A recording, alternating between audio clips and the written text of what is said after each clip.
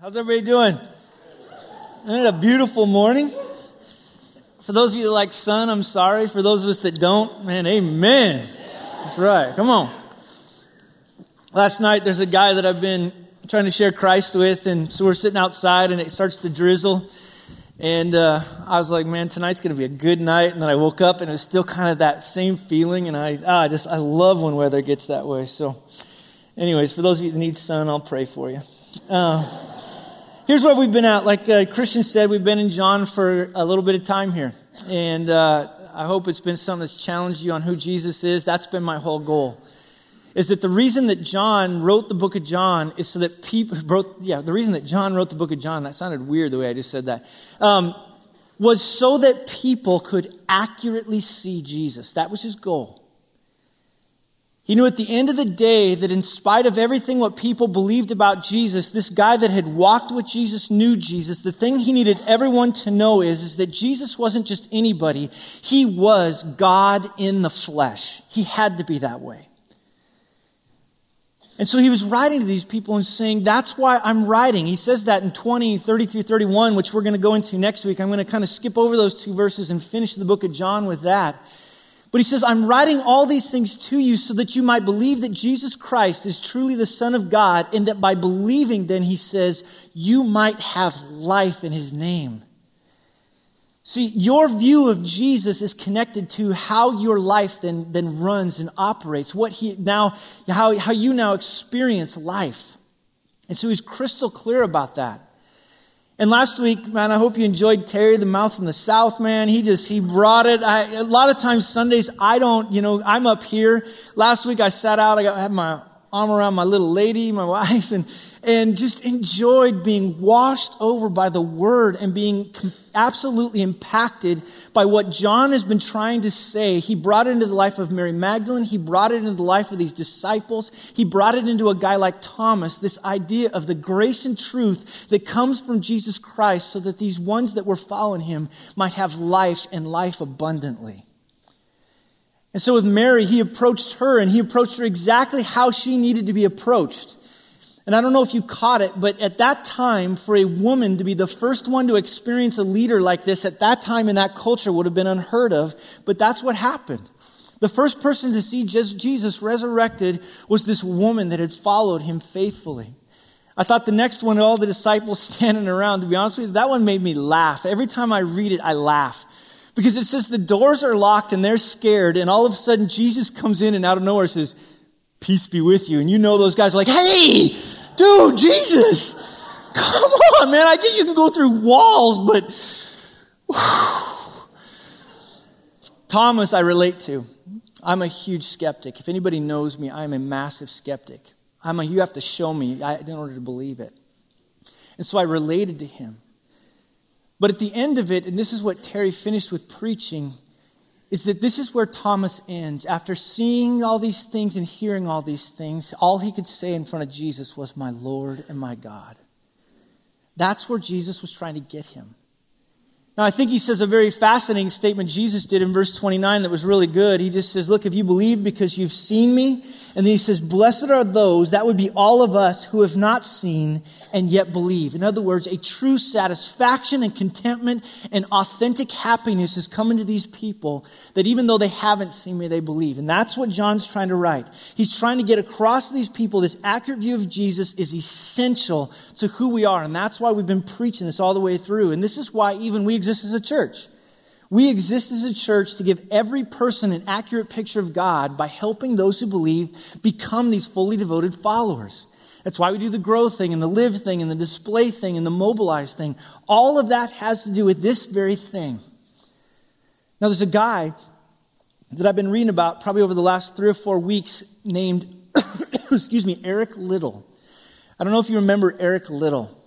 He was a guy that was made most famous in the movie Chariots of Fire. Remember that one? Dun, dun, dun, dun, dun. Isn't that the one? Right? And so, but in that, he was the guy that he was slotted to run a certain race, but because of his convictions about running on Sunday, he ran the 400 meters, and in 1924, he became the Olympic gold champion. Now, that's usually where the story ends, but actually, rarely do we hear about his life from 1925 to 45, the rest of his life, is that he joined the London Bible Society and traveled to China and made his life about being a missionary to the Chinese people. Now, in it, he even went so far that when it got to the 40s, obviously, we know what happened. World War II occurred, and there was a huge conflict between the Japanese and the Chinese. And all those that seemed to be sympathetic to them were thrown into internment camps. And so he was one of those that got thrown into an internment camp. While he's in there, in order to encourage the people, he wrote a book that was called The Disciplines of the Christian Life, which on one level you go, oh, it's no big deal, until you read it and understand the circumstances that they were under and how he was trying so badly for these people to understand who Jesus is in the midst of living in an internment camp. And one of the things that he wrote, I want to share with you, he said this to these people: many of us are missing something in life because we are after the second best. He then clarified what he meant by that, and he said, you will know as much of God and only as much of God as you are willing to put into practice. He really desperately wanted them to understand that this Christian life is not meant to be observed. It's meant to be lived. It's meant to be joined into him. And this is now what you're going to see John doing, is he's calling these people now, Jesus is, join into this endeavor with me. Let's go. This is where the most life is. Don't go after second best. Go after the best. Go after what I'm offering you. The problem, however, is, and I think all of us now can kind of come to a point where we understand this, there are certain things that cause us to disconnect from experiencing what this guy was talking about, the first best, not the second best. And one of the things I've found in all of our lives is this idea of failure. Failure's in the midst of all of us, and I'll tell you what, if there's one thing I hate more than probably a lot of things, it is failure. I hate losing. I have always been competitive, highly competitive. It doesn't matter what it is. We could make up a game right now, and I would want to beat you. As a kid, it was to such extent I would cheat, I would steal, I would lie, I would do whatever it was. Even at one point, my great-grandmother, of all people, you would think she would never do this. She kicked me out of her house and made me go back to my grandma's house because I was such a cheater and a liar.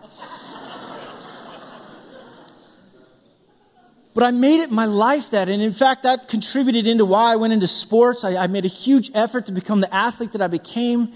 But in the midst of all of it, oftentimes you would work hard, you would do everything you needed to do, but you would still fail. And one of the things I also learned to do was to make excuses. I've even found making excuses has found its way even into my adult life. And sometimes I may not make the excuse, but I think about it. Why? Because we love to cover our inadequacies, don't we? Think about it. When you were a teenager, what did you cover? Zits. Why? You want anybody to see them as if they didn't have zits too. And then you think, oh yeah, those crazy teenagers. Oh yeah. Then we get into adulthood and we cover wrinkles. Why? Because we're afraid of people seeing our inadequacies. But it's not just those things. One of the things that I always try to cover, and I usually stand like this because I'm taller than most people, is because I don't want you to see my yarmulke on top of my head. When it gets so bad, that's when men start shaving their head, right? Why? To cover inadequacy. We cover our weight. We wear baggier clothes. We do these different things out of this idea that we don't want people to really see our inadequacies. And on some levels, we laugh at it being about a part of the head. But when it comes to now our personal lives and our walk with Jesus, let me tell you something. This can be dangerous and it can be life-killing. Dangerous. In fact, there is nothing in life, I believe, in our Christian lives that cause greater mediocrity than when we try to hide our inadequacies and our sin. What happens is when we fail, and the idea is not in the Bible if you fail, it's when you fail, because everybody in here, it's not if you are going to fail, it's when you fail, or you've just got out of failure, or you're gonna fail. The idea is are you gonna fail into mediocrity? And the way we tend to fail into mediocrity is we don't deal with the issue head on. We hide it, we mask it, we try to in some way not deal with it. But you know this, and deep within your gut, all of you know this, I know this, is that when we don't deal with sin, either sin that we've committed or that's been committed against us, it becomes a dangerous thing. We hide it out of shame. We're afraid of being honest. We don't want to deal with the pain of it. Why? Out of fear, isn't it? I'm afraid if you really knew who I was, it would scare you to death to understand who I am. We fear the consequences. And then what happens is the moment that we keep hiding it, we move into this idea then that we begin to think that we're unusable by God. And so we then just drift into this idea of I'm unworthy to serve Jesus, and I just graft myself into mediocrity. In fact, I would venture to guess a lot of you in this room, the reason that you don't serve Jesus to this extent that what he's talking about has to do with you haven't dealt openly with sin that needs to be dealt with. Now, what Jesus is going to do here, and I love this, is he's going to do this for Peter. He's dealt with Mary Magdalene. He's kind of dealt with the disciples. He's dealt with Thomas. And now all of a sudden what you see, what John's doing is what about Peter? See, none of the other Gospels answer how did Jesus restore Peter, but in this really cool way in John now, we're going to see Jesus come in and he's going to restore Peter in a very, very fascinating way. Now, let me just kind of set the stage for you so we can understand where we're at. In Luke 22, at the very end of Peter now denying Jesus 3 times, it says the Lord turned and looked at Peter, and Peter remembered the saying of the Lord, how he had said to him, before the rooster crows today, you will deny me 3 times. And look at this. Peter went out and wept bitterly. He was broken. He was devastated by what had taken place, and he was absolutely broken. Now, somewhere in the middle of it, he got his life back together. And where we come in John 21, you can go ahead and open your Bibles there. I'm going to throw it on the screen, but open up your Bibles to John 21 and follow along. If you don't have a Bible, there's Bibles in the back you can grab, but I'll throw it up on the screen for those of you that maybe don't have a Bible. But those of you who do, man, get into that Bible. I want you to look down into the one that you have. But here's the setting. In Matthew 28:10, Jesus had told these guys, go to Galilee. And so all of them being faithful, they had understood they had failed miserably, but they go off and they go to Galilee. They're there. They're kind of waiting for him. In the middle of all of it, it says, after Jesus revealed himself again to the disciples by the Sea of Tiberias, he revealed himself in this way. Now look at these guys. Simon Peter, Thomas called the twin, Nathanael of Cana in Galilee, the sons of Zebedee, James and John, and 2 other of his disciples were together. The who's who of Christianity at the beginning. These guys that are going to change the world, Jesus has something in store for them because they won't change the world until they deal with what happened that night. And there they are all sitting around, and suddenly Peter says this statement. I love this. I'm going fishing. Now, there's a part of me, if you know anything about me, I love to fly fish. And one of the things I used to do when things were kind of miserable, I'd be looking at my wife, I'm going fishing. And that's just how I was. Now, he's not saying I'm bored, so, he's grabbing it out. And he's like, come on, fellas, let's go. That's not what he's talking about. He's actually, what he's saying here is he's saying, let's go back to fishing. We failed, guys. We're not worthy to serve Jesus. Yeah, we'll be here and obedient, but we'll kind of drift back into mediocrity because we're not worthy to do what Jesus has called us to.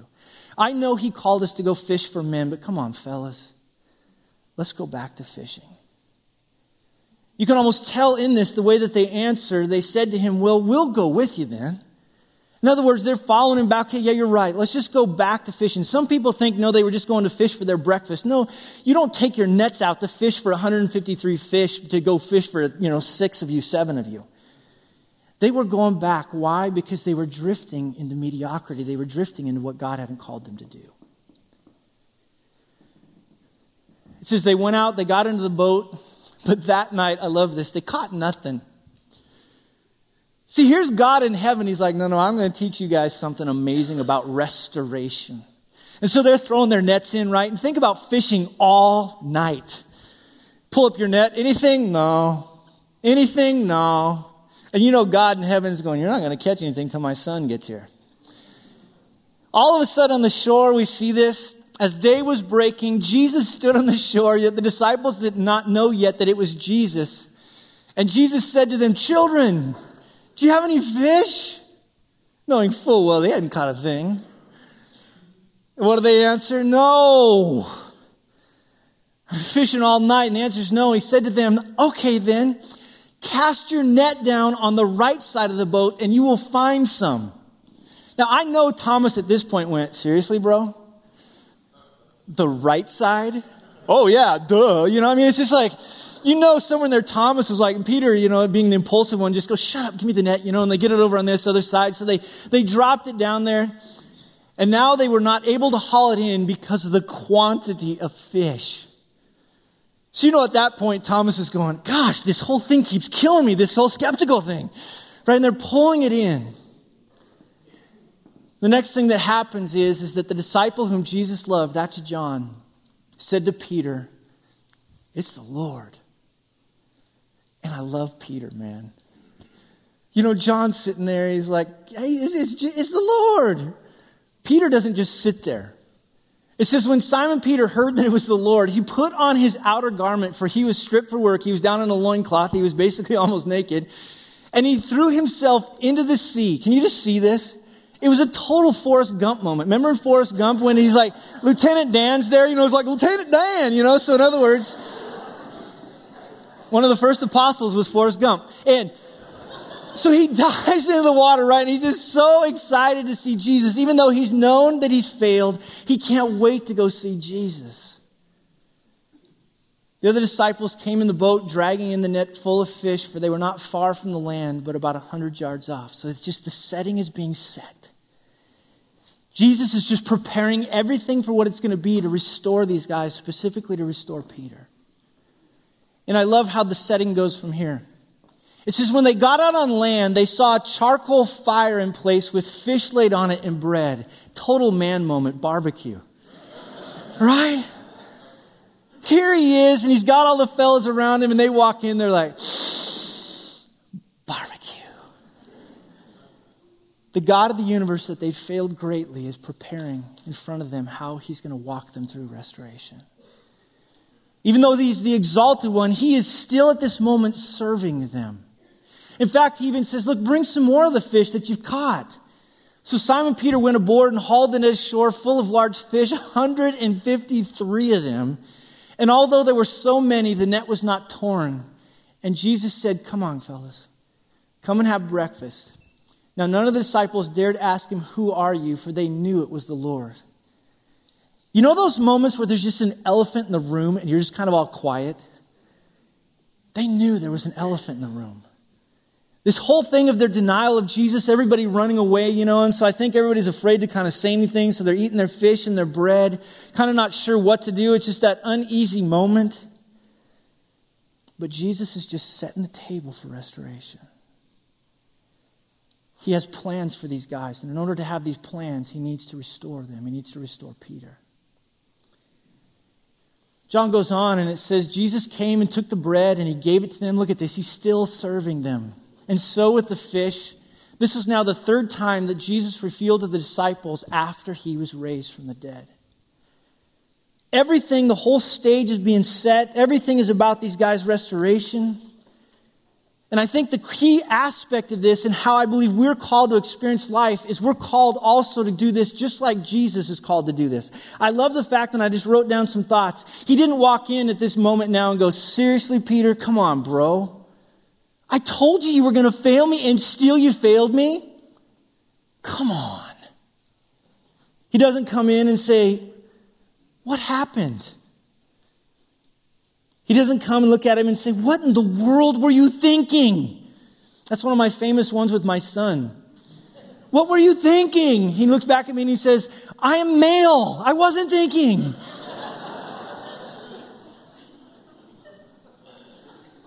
He didn't come at him and say, do you guys know how much you hurt me that night? That's a classic marriage argument. Bro, how are we going to avoid this from happening again? He didn't do any of that. Instead, 3 times, and you're going to see this in the text we're in, he's going to ask this question instead, do you love me? See, Jesus in Matthew 7 had taught an important principle that where your heart is, there your treasure will be also. He understood that he's not after trying to manipulate Peter. He's not after trying to coerce Peter. He's not after all these other things. He is after one thing. He is after the heart of Peter. He's after the heart of these men because he knows if he gets their heart, he has all of them. He starts first with that. And I love how he comes out and does this. He says, when they had finished breakfast, Jesus said to Simon Peter, Simon, son of John. Look at verse 16. It says the same thing. Simon, son of John. Look at verse 17. Simon, son of John. Why is he doing that? Anytime Jesus would do this, he would oftentimes go back to who they were before they came to know him. In other words, he's saying to him, we need to establish this, Peter. You went back to who you were before, this guy before I called you. It would have gone all the way back into John 1 when suddenly Jesus came in and he changed his name to Peter, the Rock, or maybe as we might call it in our culture, yo, Rocky, and that's probably how they would have called him, yo, Rock. Peter, you're acting like Simon, son of John. I called you to be the rock and you're acting like a pebble. Simon, son of John, Simon, son of John, Simon, son of John. And then he throws out this amazing statement. He says, do you love me more than these? That statement that he's talking about there in verse 15 is, do you love me more than these? He's beckoning back into Matthew 26, in which Jesus told these guys, you guys are going to all flee from me. And in Matthew 26, Peter boldly looks at Jesus and says, they may all walk away from you. Every last one of them might go, but not me. That's called arrogance. He's asking him that question, do you love me more than these guys still love me, Peter?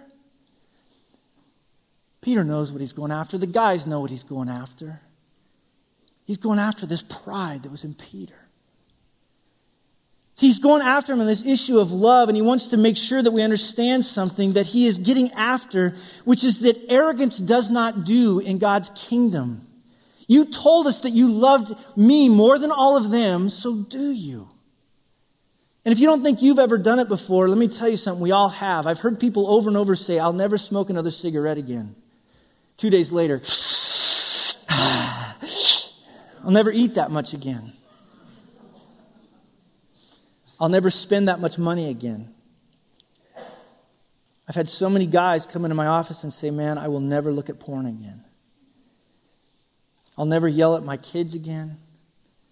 Man, I'll read my Bible every day. I'll pray. I'll go to church more. And at the end of it is that statement that is so arrogant that thinks, I can do this. See, what Jesus is after is that arrogant love won't do. And later on in 1 Peter 5, even Peter has to write this, as he says, God opposes the what? The proud, but gives grace to the humble. And this is what Jesus is going after right now, that the love that he has for him must be a humble love. And self-righteous people, they're these people that at the end of it, they're not honest about their sin. In fact, they hide their sin. They're the type of person that never openly deal with their sin. They just say, oh, it's just between me and God. And I love what Jesus is doing. He's taking Peter's sin and graciously and lovingly, he's putting it in front of everybody. Not mean-spirited. But he understands that if Peter keeps that sin internally and never brings it to the open, it's going to continue to cripple him and make him fail into mediocrity. In fact, I would say this. I think we've lost the art of openly owning our sin. We say things like, just deal between you and the Lord. No, the Bible says this idea that we're to confess our sins to one another. Why? So that we might be healed. The Bible's not mean-spirited in trying to somehow get you to look stupid. The Bible understands you already look stupid. Just be honest about it. But no, we don't want people to see us that way, do we? And the scary part about that is by hiding ourselves from that, we don't see our need for Jesus. And so that's what Jesus is doing for him. He's bringing it to the forefront. And that's why I think in this instance when he responds, you can just tell Peter, now convicted of his pride, looks at Jesus and goes, yes, Lord. You know I love you. That word know is this Greek word oida. It has the idea of factual information. It's like, Jesus, come on. You just raised from the dead. You've walked on water. You turned water into wine. You know all this. Except he shifts the word around. Jesus had asked him, do you love me? And he was talking about this way in which we're to esteem or look at most highly, that kind of a love, that's how we honor somebody with that kind of love. But then Peter comes in and he uses this word that was more used of family and friends, just that simple love between people. And Peter looks at Jesus and goes, you know, I have this fond affection for you. But Jesus isn't done. I love this. In verse 16 again, he comes back into it and asks the question over again. He says to him again, Simon, son of Bar-Jonah. This time he just says, do you love me? See, before it was a comparative love. Do you love me more than these guys? And now what he's getting at is to get rid of all the guys, get rid of all these people. Don't compare yourself to them.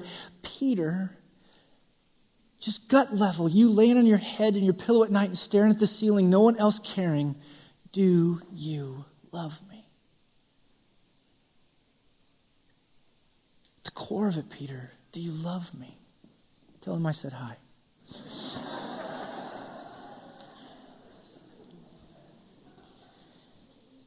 I think it's so fascinating in this that he was done with comparisons. He didn't want any of these comparisons to one another. He was now narrowing it down, and he was just dealing with that alone moment, just he and the Lord, and asking Peter, apart from all this stuff, Peter, do you love me? You can tell from Peter's response again, he just says, yes, Lord. And he does the same exact thing. Are you kidding me, Jesus? You've raised the lame. You've caused the blind to see. The people that couldn't speak, you allowed them to speak. You know all things. You know that I'm just laying there on my head on my pillow at night and no one else cares. It's just you and me. Lord, you know I love you. My affections are for you. Now, in most counseling situations or with most people, we go, okay, good. Everything is cool, right? Smooth it out. You okay? You all right? Okay, I'm going to go away now. Not Jesus, man. Jesus is going to get up in his business. See, the first two were to find out, do you love me more than these? The second one was just you and me, Peter. But now Jesus is going to go a third time. Why? That's how many times he had failed Jesus. It was about now restoring Peter. The fire would have been there. It would have been smoldering. The last time we see Peter around a fire is when he denied Jesus to a little schoolgirl. Smells would have just been there. All of a sudden, this third time, Jesus looks at him and says, okay, fine, Peter. And he uses the same word that Peter's been using over and over again. Look up there, except now he's going to shift. Verse 17. He lets him know now, all right, Simon, son of Bar-Jonah, do you love me like a brother, like a friend? Are your affections for me? See, Jesus wasn't stopping. He was going just to the guts of the matter. Peter, I know you failed. I get it that you failed. I understand that. That's why I'm here today, Peter. That's why I'm doing it in front of everybody. That's why I'm loving you in this way, because, Peter, I get you failed. Just so you know, they fail, and everyone fails, Peter. That's why I'm here right now. That's why I died on the cross. That's why I've been doing what I've been doing for eternity, because I understand humans fail, but God's desire is not just to leave us in our failure, but to restore us. Peter, are your affections for me? I love Peter's response. It says he was grieved. That word grieved is just this idea that his heart was just broken. Because Jesus had said to him a third time, do you love me? And I love his response. Lord, you know everything. Lord, you were aware of all things. You were aware of that woman back in John 4. You knew what she was thinking, Jesus. You know what all of us have been thinking all along. You are God. You demonstrated when you raised yourself from the grave. Of course, you know everything. But then he chooses another word for know here. He says, you know that I love you. The idea there is not just factual information, but now it's experiential. Jesus, yes, you are God of all gods, but God, you've walked with me, ate with me, talked with me, been with me. You've seen what a bumbling idiot that I am. Jesus, you know my passion is for you. See, I love what Jesus is doing here. At the end of the day, what he's trying to get after is that he's not after getting us to do things. He's after our heart and our affections for him, because he knows that our actions are intimately connected to our affections. The other thing is that I love about it is he will not let us stay trapped in sin. Isn't that awesome? People stay there. I stay there. We stay trapped in slavery. And Jesus says, no, what I began in you from the beginning, I'm going to complete. I refuse to let you stay there. Every one of us don't realize it, but all of us are Jonah. We think we can run from God, and God's like, serious, dude, I've already got an appointed fish that's going to swallow you up. You're going to sit there. Finally, you're going to go, wow, God, you're smart. I'm going to go, yeah, I know I'm smart. I'm God. And then suddenly you're going to do this thing that I've called you to do anyways. He will not let our sins settle for long. He loves to bring it to the surface. Why? Because he's mean? No, because he understands the very sin has us trapped in slavery, and he's offering us freedom. But not only that, the thing that I love about what he's doing here is that failure doesn't require more work, it requires more love. Did you get that? The other day I went to the weight room, and as you can tell, I don't really go to the weight room to work out. But I love actually watching people. And so these two guys, I think they were trying to like max out on the bench, right? And so I'm sitting there, I'm like, I gotta watch this. And so the one guy like gets down there, and they're all like any other guy that goes in the gym. They have no, they've shaved their heads, they're tatted up, and they're like, come on, let's go. And they're just intense. So he's underneath the bar, and it's like, and the other guy's going, come on, come on, come on. Part of me wanted to go up to both of them and go, come here, let me give you a hug, fellas, come here. Then the guy's like,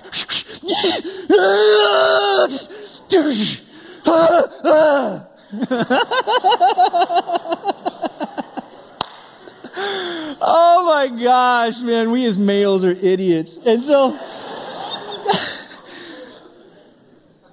that's not Christianity. Jesus didn't come in and go, are you with me, Peter? Wow, ooh-ah! Let's go. Sorry, a little too much. We don't try to show Jesus we love him by trying to impress him with our deeds. He wants our heart. See, oftentimes what we do is we try to get people doing things. Okay, if you, good, let's just get you to do things. Do.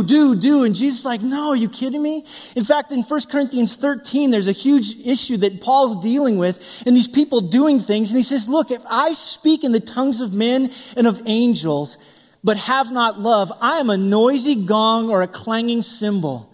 If I have prophetic powers and understand all the mysteries and all knowledge, and if I have all faith so as to remove mountains, but have not love, I'm nothing.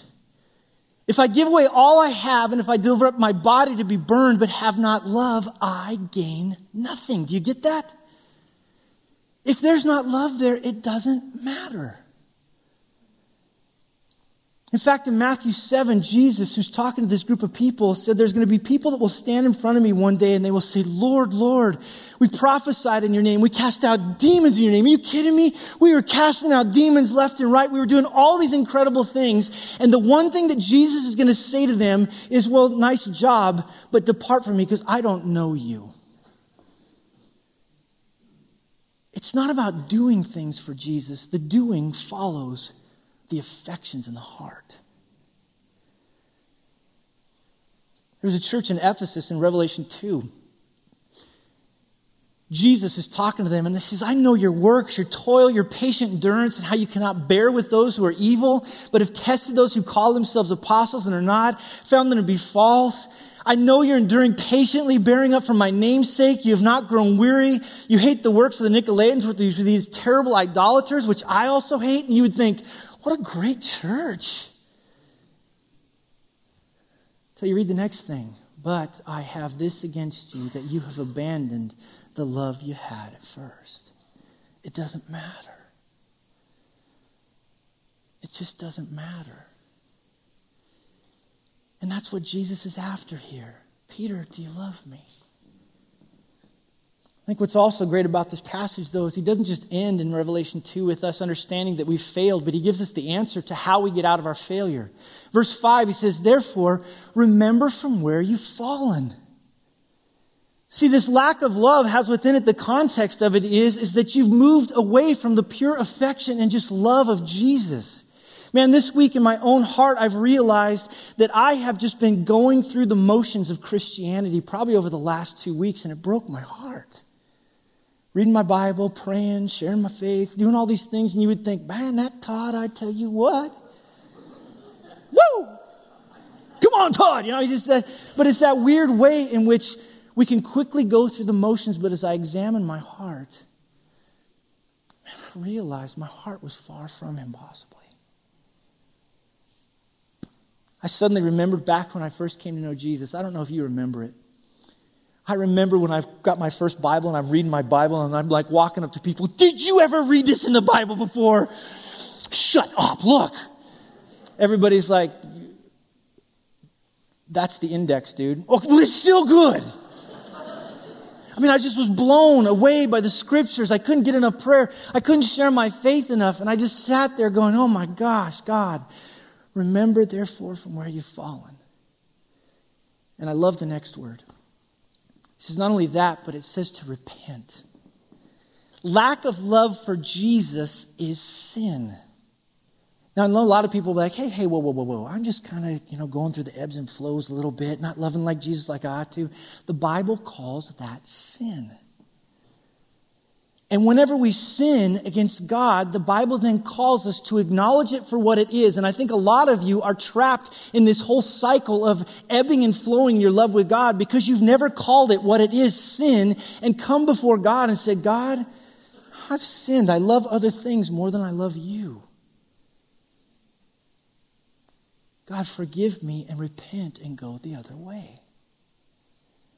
But he doesn't just leave you there. I love that. He says, remember therefore from where you've fallen and repent. And then he says, do the things that you did at first. Go back to those things. Go back to the basics. Go back to the simple stuff.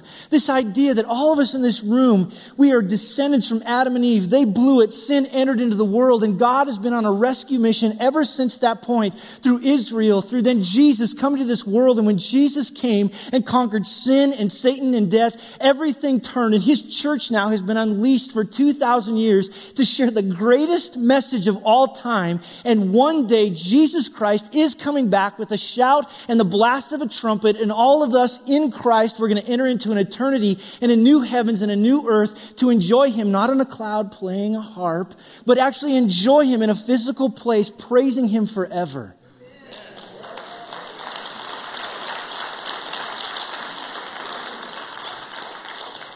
Sounds cool. Go back to that, he says. Now, I love it, though. He doesn't just leave them there. He wants us to live in this freedom. There's no doubt about it. He wants us to get there. And God does want us to be doers. But he first wants us to be lovers. But be careful of this. And I think this is what's going to be so important in what he's going to do here. Is that I think that some people are going to be then, cool, let's just let go and let God. Let me tell you something. Jesus ain't your boyfriend. He's not there to cheer you on in a weird way. He's calling you now. And he's asking, do you love me? Because he has something in store. Because he even says in the book of John, if you love me, you'll what? Obey my commandments. If you love me, the result is going to be that you will obey me. Now look what he does. In verse 15, 16, and 17, at the very end of it now, we're going to move from our love for Jesus, for our love that Jesus has now for, or what Jesus has a love for. So he calls us to love him. And now he's going to say to Peter, now love what I love the most. And he says, feed my lambs. Verse 16, shepherd my sheep. Verse 17, feed my sheep. Peter, do we got the love thing squared away? Then Peter, go love what I love. Love my church. Even John says this, you will know you love God if you love who? Your brothers and sisters. One of the greatest ways I can always tell how much I love God is by how much I love what God loves, and he loves his people a lot. Peter, later on in 1 Peter 1, says this group of people, they are blood-bought, which is more precious than gold or silver. He saw that. These people are precious to God. But not only that, look at verse 18. Go to the next slide. Not only will I love what Jesus loves, but he says, truly, truly, I say to you, when you were young, you used to dress yourself, walk wherever you wanted.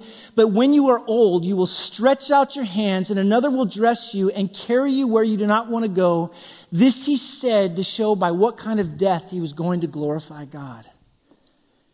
See, oftentimes what we do is we come into something like this and we go, come on, people, you need to sacrifice more. You need to suffer more. You need to do all these things more. Jesus doesn't start there. He starts and he says, I'm calling you to love me. And when you love me, you will start to then do the things that are over here, this suffering, this sacrificing, all these other things. We can't put them backwards. But the call of it is that all of a sudden what I treasure most, I sacrifice for most. What I treasure most, I suffer for most. What I treasure most, I will begin to work this out. And so in it, he's looking at Peter and saying, don't worry, do you love me? And the outcome is going to be towards the end of his life, Peter actually went to the point where he was crucified somewhat like Jesus, but he said, I can't be crucified like my king. And they crucified him upside down. Why? Because Peter was such a go-getter? No, because it came back to that day, Jesus looking at him and saying, Peter, do you love me? The guy I was telling you about earlier, Eric Little, they asked him when he was in camp, the kids did. They finally got to the point and they said, why were you willing to sacrifice so much for God? His response was, because I love God passionately in the easy times, so that I might be able to love God passionately in the times of trouble. He came back to this idea of just passionately loving God. In fact, at one point in this, Winston Churchill, because Eric Little was such a huge, huge star within the British Empire, he arranged with the Japanese to be able to free Eric Little. Eric is sitting in this camp. He's a guy at that time that was in good health. He looked around and suddenly he realized that one of the wives of the men in there was pregnant and he refused to go. Why? Because not only did he love Jesus, but he loved those whom Jesus also loved. And he looked at that woman and said, no, you're going back to Great Britain. One of the most powerful moments was when they were interviewing Eric Little's daughters. They kind of asked him this question, did it ever hurt that your dad stayed in that camp and never came back to you in Canada where they were living at the time? And one of the girls teared up and she said, no, she goes, I got to meet a lot of the kids that were in that concentration camp. A lot of those kids were there without their parents. And she said, I was at home with my mother and our father had us, but those kids didn't have anybody. And our dad stayed to be a dad to those kids in the concentration camp. And then she quieted down and she goes, they called my dad Uncle Eric. Because he loved whom Jesus loved. And after all of that, the thing that I love now, Jesus getting all that straight at the end of verse 19, he now looks at Peter and says, follow me. Let's go, Peter. I have your affections. Let's go. Now, just so you don't sit there and go, man, I don't know if I could ever be Peter. Look at verse 20. It says, Peter turned and saw the disciple whom Jesus loved following them. That'd be John. He'd been reclining at the table close to him and said, Lord, who is it that is going to betray you? And when Peter saw John, he said to Jesus, Lord, what about this man? In other words, he's kind of in that weird moment. He kind of gets it, but he kind of doesn't. He goes, well, yeah, but what about John? Don't you love that? It's almost like, I'm going to die? What about him? And I love Jesus' response. If it's my will that he will remain until I come, what is it to you? Peter, why do you care? What does he say? Follow me. So this morning, I'm just looking around at a group of people. We've either fallen, we are fallen, or we're going to fall. I think the big question is not if we're going to fail, but when you fail, how you fail. And at the core of it, we're either going to fail into mediocrity, which please I would say stop, deal with it, or we're going to fail into maturity. And so for the last few minutes of this service, I'm just going to give you a few minutes to, first of all, just to remember, the question is, do you love me? It just should be beckoning over all of us. And I would just say to everybody in this room, Jesus Christ is looking at you saying this question, do you love me? Do you love me? Do you love me? Spend time in the main things. Get back to the main aspects of the gospel. But I would also say this, with sin, repent. Don't sweep it under the rug. Deal with it. And don't just deal with it between you and God. Deal with it publicly. Go to the people that know you and love you. Deal with your sin openly. I promise you will stay in mediocrity until, and at that point, that you deal with your sin openly. You're going to keep going back into your sin, I promise you, until you deal with it in such a way that your other brothers and sisters in Christ can come around you. But then the other thing is, just get back to the relationship. Redo what you did at first. It's why I finish every service I do saying, just enjoy Jesus. So for the next few minutes, I don't know if you need to remember. I don't know if you need to repent. I don't know if you need to do the things you need to do, but I'm just going to give us some quiet just to finish it off. So for the next few minutes, I'll pray here in a little while. But for your own good, I would say this, do you love Jesus? Do you love Jesus? Do you love Jesus? Go ahead.